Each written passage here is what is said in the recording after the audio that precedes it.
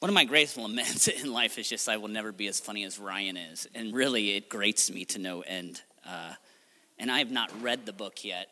But we were talking about earlier, and by the way, where it's Build Your Own Christmas, there is, and we'll have to delete this from the podcast, should they be listening. But apparently, Choose Your Own Adventure is like tightly trademarked and is prohibited for any use. So it's like there were probably lawyers that had to wordsmith all of these types of things. So it is a choose your own adventure. We remember that, right? Some of you are dated. I just want to make sure, because I grew up in the 1980s, and it was a staple where those were like the books, because regular reading sucked, but if I could flip around for pages, it was great. And the thing that we wanted to hone in during this time, Christmas time for us, is that it is an opportunity, a season rife with choices. True? Like we are all in the midst of these Christmas choices that will suffocate us. I will tell you, of all the times of year, the reason I lament Christmas the most is because of choices, specifically as it comes to present buying, which I believe is the greatest sham ever created by humanity. Because present buying is absolutely the worst. And you might say, no, Steve, hardened heart, Grinch, 2 sizes too small. It is the best time because it allows us to express our care and love through people by the giving and receiving of stuff. But the problem is that there's a scale inherent to that. And at first glance, it might seem a good thing, but the reality is that it is always a game of chess that you have every opportunity to lose. Because number one, you have to choose whether or not the relationship you have with somebody else is sufficient enough that you ought to buy them something, correct? And the second part is, what extent do I invest in this? What kind of gift do I give them? Because there are choices. Because number one, if somebody gives you a gift and you have nothing to reciprocate, you have lost. However, if you give somebody else a gift and they have nothing to give you, then you have actually put them in a place where they're going to feel worse about not having supplied you in kind. And then the next part, which always grates me more than anything else, is this idea that you're trying to find what is the right size of gift. Because if you go too small and somebody gives you something that's greater, then you're like, okay, I have lost this arrangement. They are a better person than I am because they've gotten me a better gift. Or vice versa, if you're like, I'm going to go all out. I'm going to give that great gift that, will really impress them. And then they give you a Christmas card in response. You have then maybe won, but maybe you will continue to lose through January, February, March. I'm just telling you, it is the absolute worst time. There's too many choices. Now, for me, to be honest, as much as I joke about this, I'm good. I'm nails when it comes to choices. And by the way, I've started using the past 6 months the terminology nails as if I'm trying to make fetch happen. And apparently it's not taking on, because if I'm nails, I just feel like I'm on it, like I'm holding it all together. I'm nails. So if you hear that, just embrace it and start to use it publicly and credit me later. But when it comes to choices, I'm great at this stuff. Some of you might be horrible, and it brings an extra layer of anxiety to your life.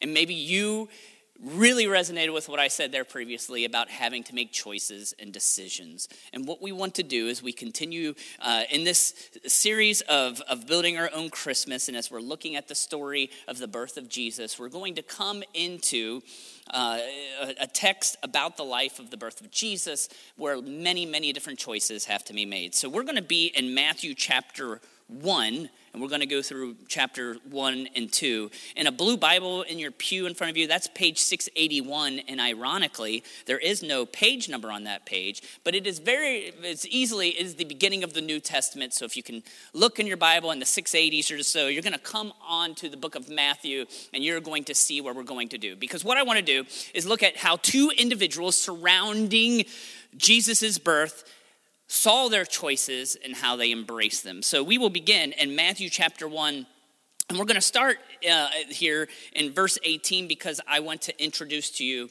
a little bit about the scene that we will be examining. Matthew 1, starting in verse 18. This is how the birth of Jesus came about. His mother Mary was pledged to be married to Joseph before they came together.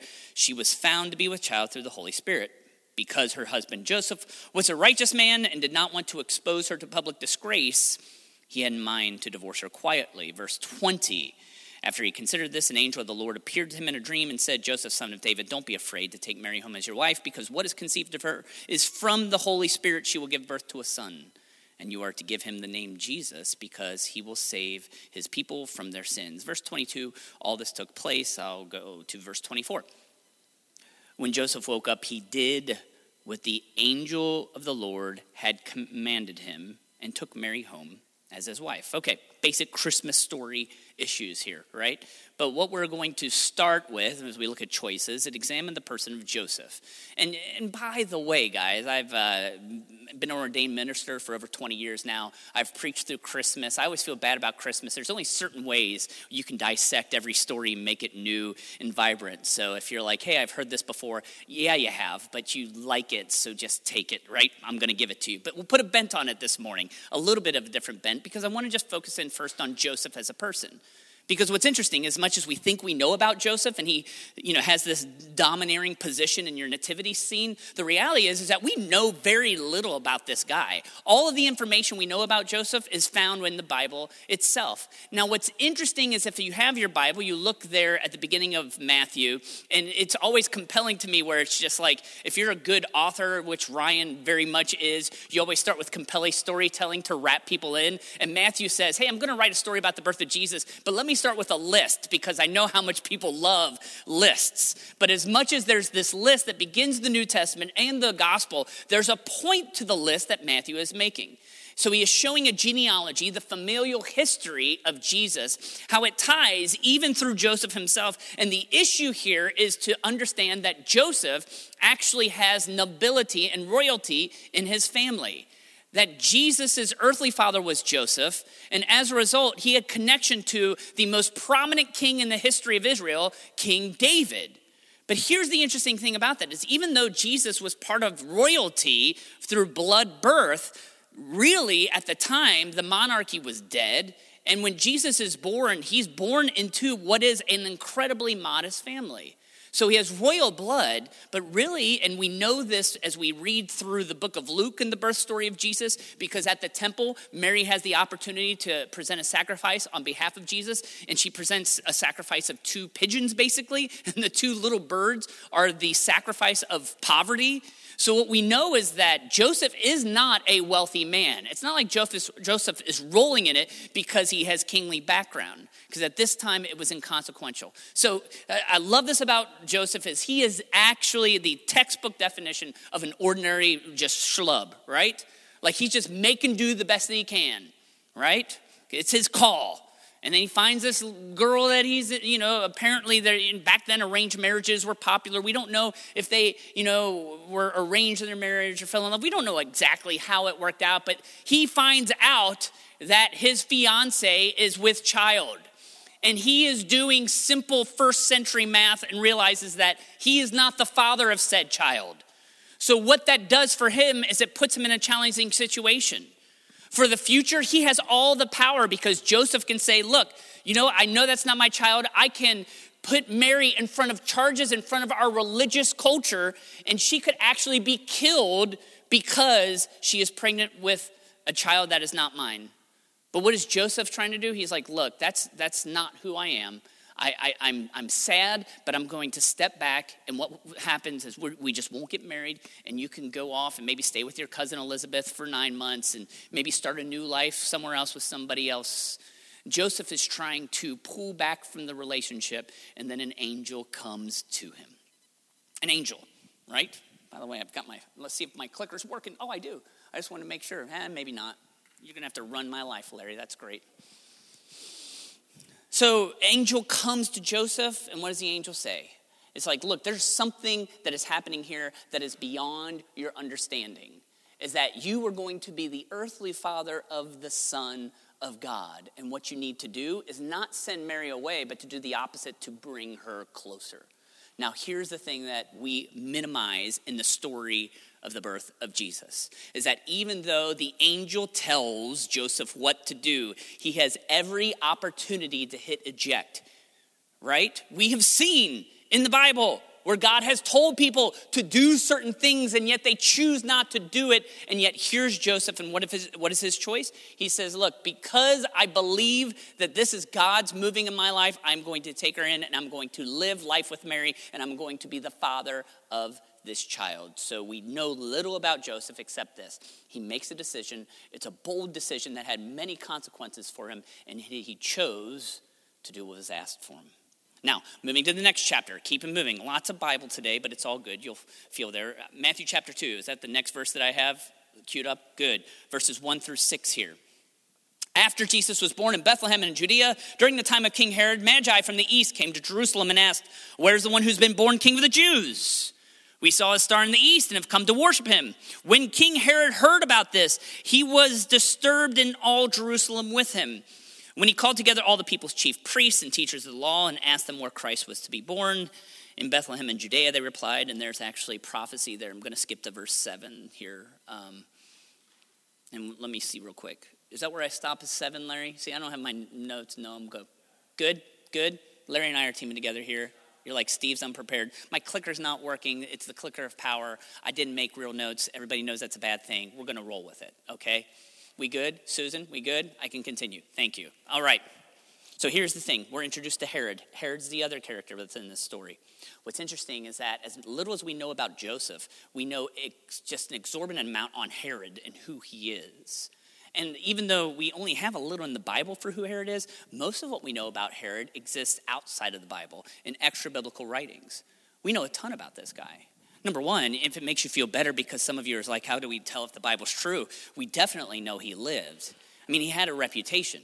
He was a prolific architect. We'll talk about that later. He built structures that still survive today. Just parenthetically, if you ever have seen the Western Wall in Jerusalem where the Jews pray to this day, they do that because it was one of the structure walls that supported the temple complex. What's interesting about that wall is that Herod actually built like this what do I want to say, like a table upon which to build the temple. And that is actually an amazing architectural feat, even greater than the building of the temple itself. Like the stones, when we were in Jerusalem in 2005, the stones were as long as this stage, weighing tons. And yet Herod was able to help engineer and make this thing. He was incredibly well known.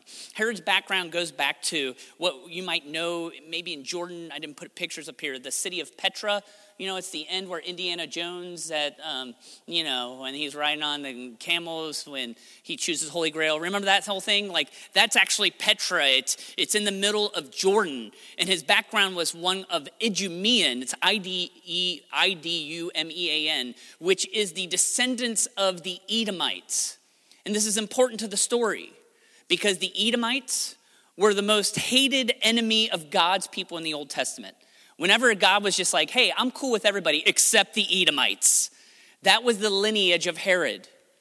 So his family was not of royal blood, but they were incredibly wealthy. And as a result, he was around power all the time. What's interesting that we know about Herod is Herod actually hung out with Mark Antony and Cleopatra and backed them in the infamous power struggle for them to be able to take over the Roman Empire. And obviously, he picked the wrong side right there. So whereas they met their demise, Herod went straight to Caesar Augustus and was like, hey, look, I backed the wrong horse right here, but I swear I'm your dude. Like, I'll be a great guy. And Herod was able to talk himself into such good graces that he became the king of the Jews. And Rome put him in charge of the area where God's people lived at the time. So it's very interesting to see this identity of who Herod is, because the Jews obviously have disdain for him, even because he's Edomite blood. He's our enemy. Why do you think Herod was so busy trying to build the temple? He wanted to suck up to the Jews. The Romans didn't trust him either because they didn't view him as somebody who could be trusted. So Herod develops this paranoid existence. And we know this from extra things because there's this quote right here is that it's a play on words in the Greek. And we know what's interesting about this quote is that this quote was by Caesar Augustus himself, is that it was better to be Herod's pig, which is a hous in Greek, than to his son, his huios. And the interesting thing about this is that the reality is that Herod loved killing people. Not just killing people, he loved killing his family members. Like, the dude had 10 wives, which, is status quo, as you could probably think for a man like Herod. But his favorite wife, which if you can imagine, how do you arrange that? I don't even know. But his favorite wife was like, I think she's spying on me. I think she's trying to take control. So he's like, I'm going to have her killed. So he kills his favorite wife, which maybe she wasn't his favorite wife. I don't know how all that works out. But then, just to make sure all was well, she killed his favorite wife's son just to make sure all was cleared out. He killed multiple of his sons when he was like, they're trying to plot on me. They're trying to take over. So it's this idea that Herod's paranoia, as you read that into what happens in Matthew chapter 2, makes sense as to why when wise men from the east come, he's like, what do you mean, King of the Jews? What do you mean you're looking for somebody that's going to rule the people of God? That's my job. So he takes this tact that is nice and soft and diabolic. Do I have this next verse, which I love in verse 8, is that Herod says to the wise men, go and search carefully for the child.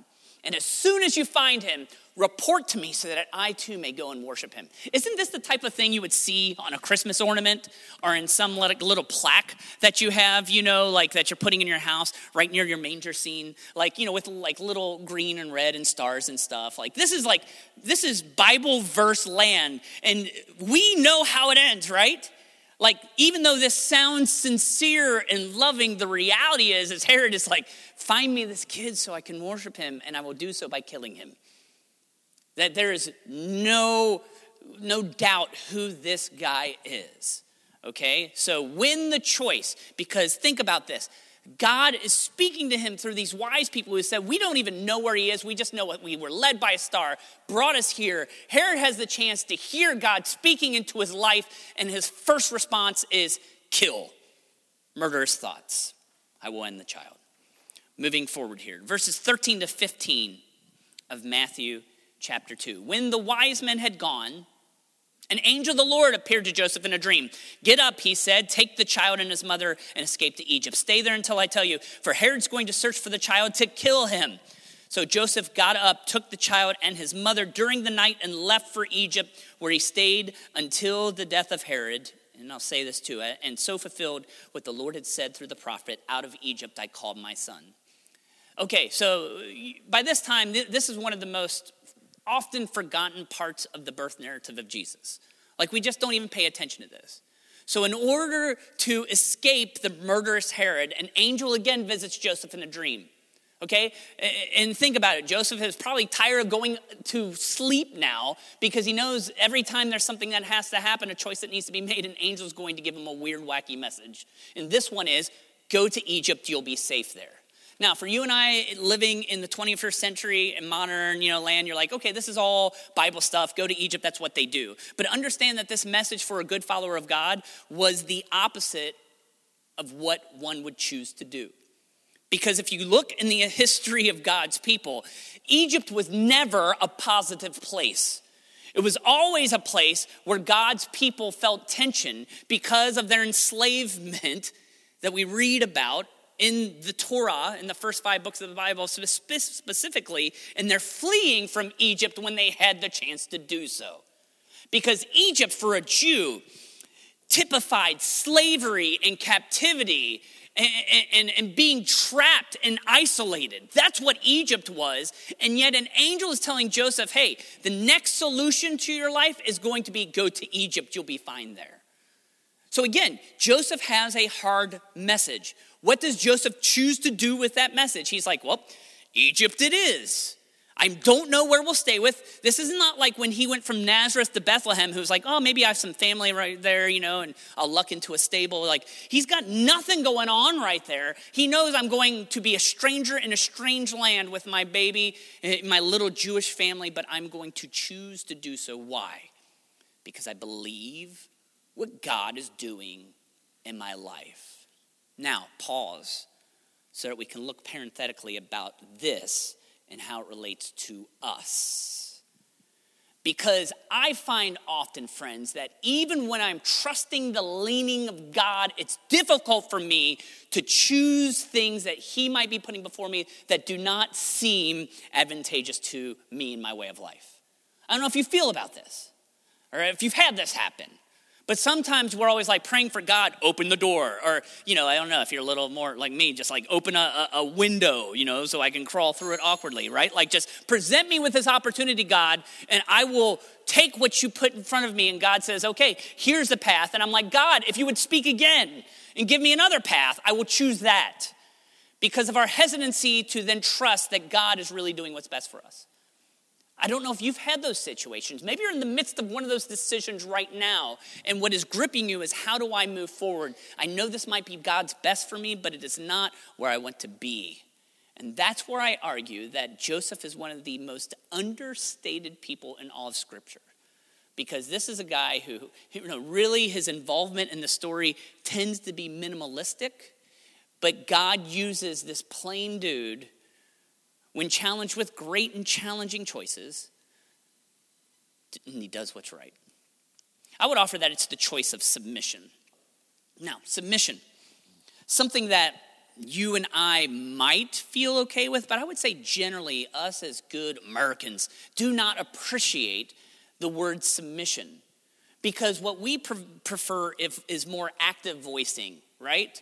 Like what we want is, we want to be decisive and we want to be commandeering. We don't want to be submissive. And in fact, one of the things that I loathe about American evangelical Christianity today is like, in order to be a good man, it's like you need to be a man's man and just own up everything, make good decisions. I'm not saying that either women or men have to make good, clear decisions. And sometimes God is calling us to be bold, but sometimes God is just saying, hey, do what I say. Make choices in line with how I am guiding you. Submit. It's not a popular concept, not even just within our country, but sometimes even within Christianity. But if we look throughout the Bible, so often, God is just looking for people who will honor him by doing what he says. It's profound, but it's not. The struggle is, are we bold enough to actually listen to what God is telling us and to respond in kind? Maybe that's tougher for some of us, just submission, than making choices themselves. But I would say the choice of submission sits in front of us. Can we go and see the rest of the story here? I forget where we're at, in verse 16. I might just read it from here. When Herod realized that he had been outwitted by the Magi, he was furious, and he gave orders to kill all the boys in Bethlehem and its vicinity who were 2 years old and under, in accordance with the time he had learned from the Magi. So this is part of the story why we introduce Herod as this diabolical man, because we have to understand is that this is part of his personality. If he was cool with killing his favorite wives and some of his spawn, the idea that he would kill rando kids is not outside of his skill set, right? Now, this is what's even more interesting, is he's just like Bethlehem as a destination is fascinating too, because I told you that Herod was a master architect, and one of the greatest things that he ever built was this place called Herodion. Now, Herodion was a palace that Herod made. Herod made different palaces all over the place. Like, he made a place so that when the winter came in Jerusalem, and it can get cold and snow in Jerusalem, he made a palace out of a place called Masada in the desert, so it would be a nice little vacation place away. When he wanted to get away from Jerusalem and have a little space, he created another palace right in the hills of Bethlehem, where it was just short distance from Jerusalem. And by the way, the interesting thing about that is, at Bethlehem, what their chief product was sheep. As David was a shepherd, as Jesus was talking always about being a shepherd. Why was the sheep industry in Bethlehem important? Because that's what they needed for sacrifices in Jerusalem. So the distance was not far away. When Herod hears from the Magi, where's the king of the Jews? Oh, he's in Bethlehem. He's like, I know there. I'm familiar with this location. Not only that, it's one of the places that I like to vacation.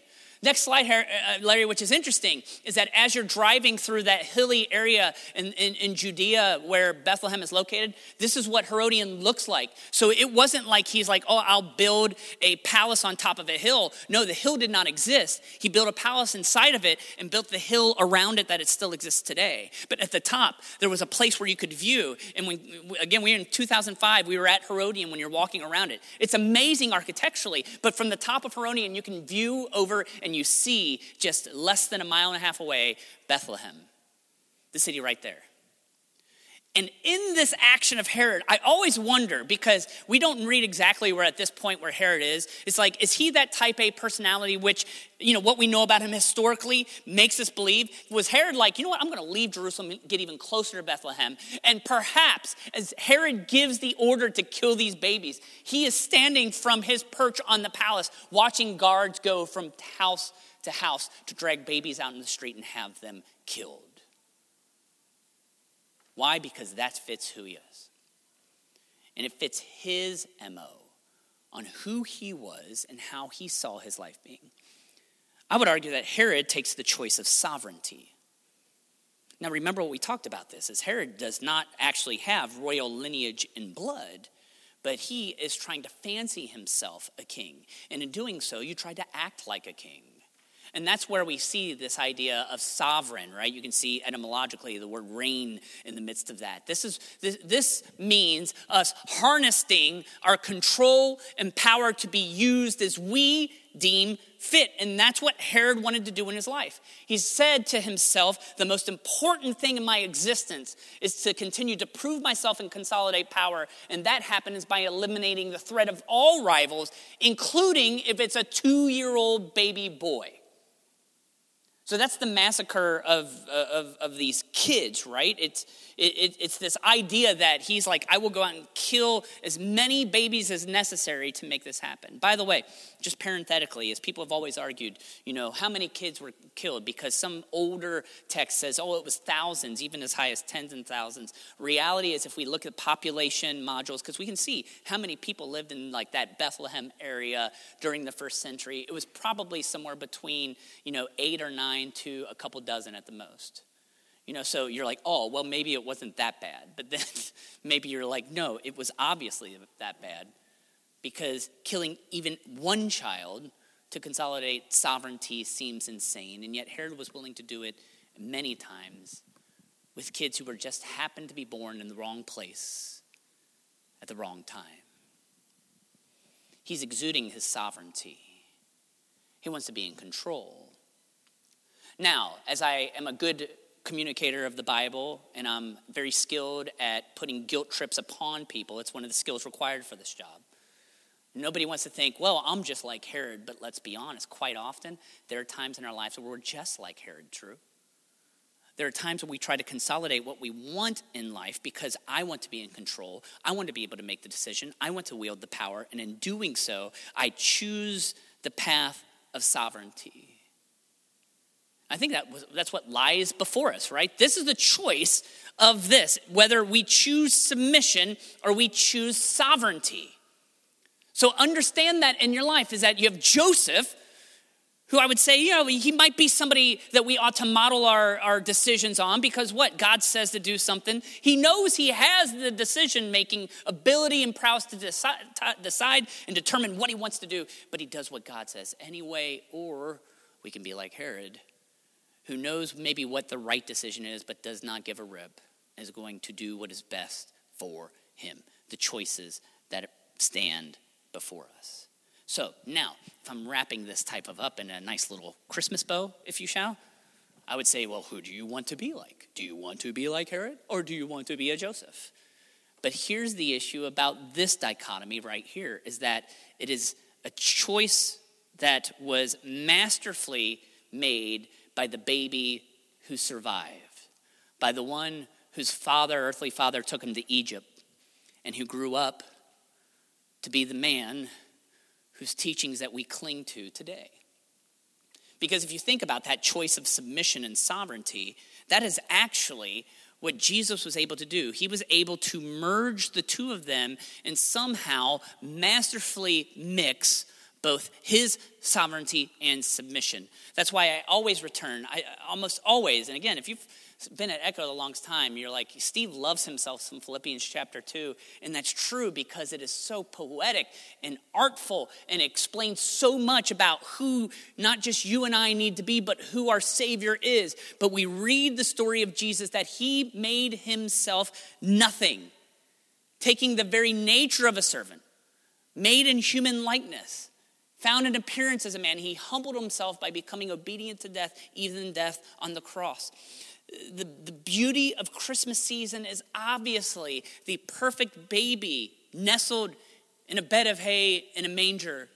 But at the same time, it's the recognition of why that baby's birth was so significant that illuminates everything about this season. And that is the idea that Jesus was God himself, sovereign, enthroned above, creator of everything, the one who makes it all together. And when we screwed things up so bad, he said, the best choice that I have to make is to leave my throne and go and live among them. And not just to live with us, but to submit to life as a human being, which sucks, amen? Like, as much as there's good stuff, would you choose this, or you're like, no, I would rather be a God? I think we would choose the God option, not the I can't sleep at night, so I'm having to self-medicate, not the I have no idea what I ate yesterday, but it is not handling well in my life today, not the idea that I am interacting with human beings, that if I had the sovereignty of Herod, I would exercise my authority. I have this existence down here. It is not prime, and yet God chose to do it himself and to become obedient to death, but not even obedient to that, but to death. To say, I will submit to the result of the sinfulness of humanity because that's what's best for them. And that, friends, is the tension of submission and sovereignty. Not that you and I have to make that choice, but the reason that that choice is somewhat irrelevant at times is that we have the chance to be saved by the one who took it all upon himself for you and for me. That is the beauty of this time of year. That is why we pay so much attention to these stories. That is why we worship the one before us. So I love this idea that during these weeks as we've been, focusing in on the birth of Jesus, that we conclude our services with communion, which is something that we do every week here at Echo, but it is the reason and the purpose behind the why of what we do. These stories are important and they hold meaning to us because we believe that this birth was no ordinary birth. We believe that this death was no ordinary death. And we believe it resulted in resurrection, life anew, changing eternity for you and I. It holds weight and significance because Jesus made a choice 2,000 years ago that will benefit us not just today, but throughout all eternity. And that's why we're here. And that's why we worship. So as we transition from manger to cross, we're going to have this time of communion. If you're here this morning and a follower of Jesus, we're going to invite you to participate. If not, feel free to sit and contemplate maybe anything that we've said during this time. The band's going to come up. I'm going to pray. And then we're going to pass around the trays of bread and juice. And at your own leaning, we just invite you to come and to partake. Or as the trays are passed you, to partake and to contemplate this concept that we serve a Savior who made a bold, bold choice for us. I'll pray. We'll commune. Heavenly Father, we give you praise and honor and glory. As the wise men came to the manger scene and offered gifts to them, so too we right now offer our gifts of love and praise at your feet, understanding, Father, that the baby became a man who lived life perfectly and who selflessly gave all so that we might dwell with you for eternity. It's so powerful, God, and yet we struggle with it. Help us as we process these choices that you put before us, not just now, but in the weeks and months to come. Help us to process well and to see our role as one of submission, where you are enthroned, where we are not, that we sacrifice any leanings of sovereignty because you, God, typified what it means to set power aside and to let love reign. Humbly we come before you as we commune. We praise you for your sacrifice. Through the bread and through the cup, we celebrate and worship you, the risen King. Amen.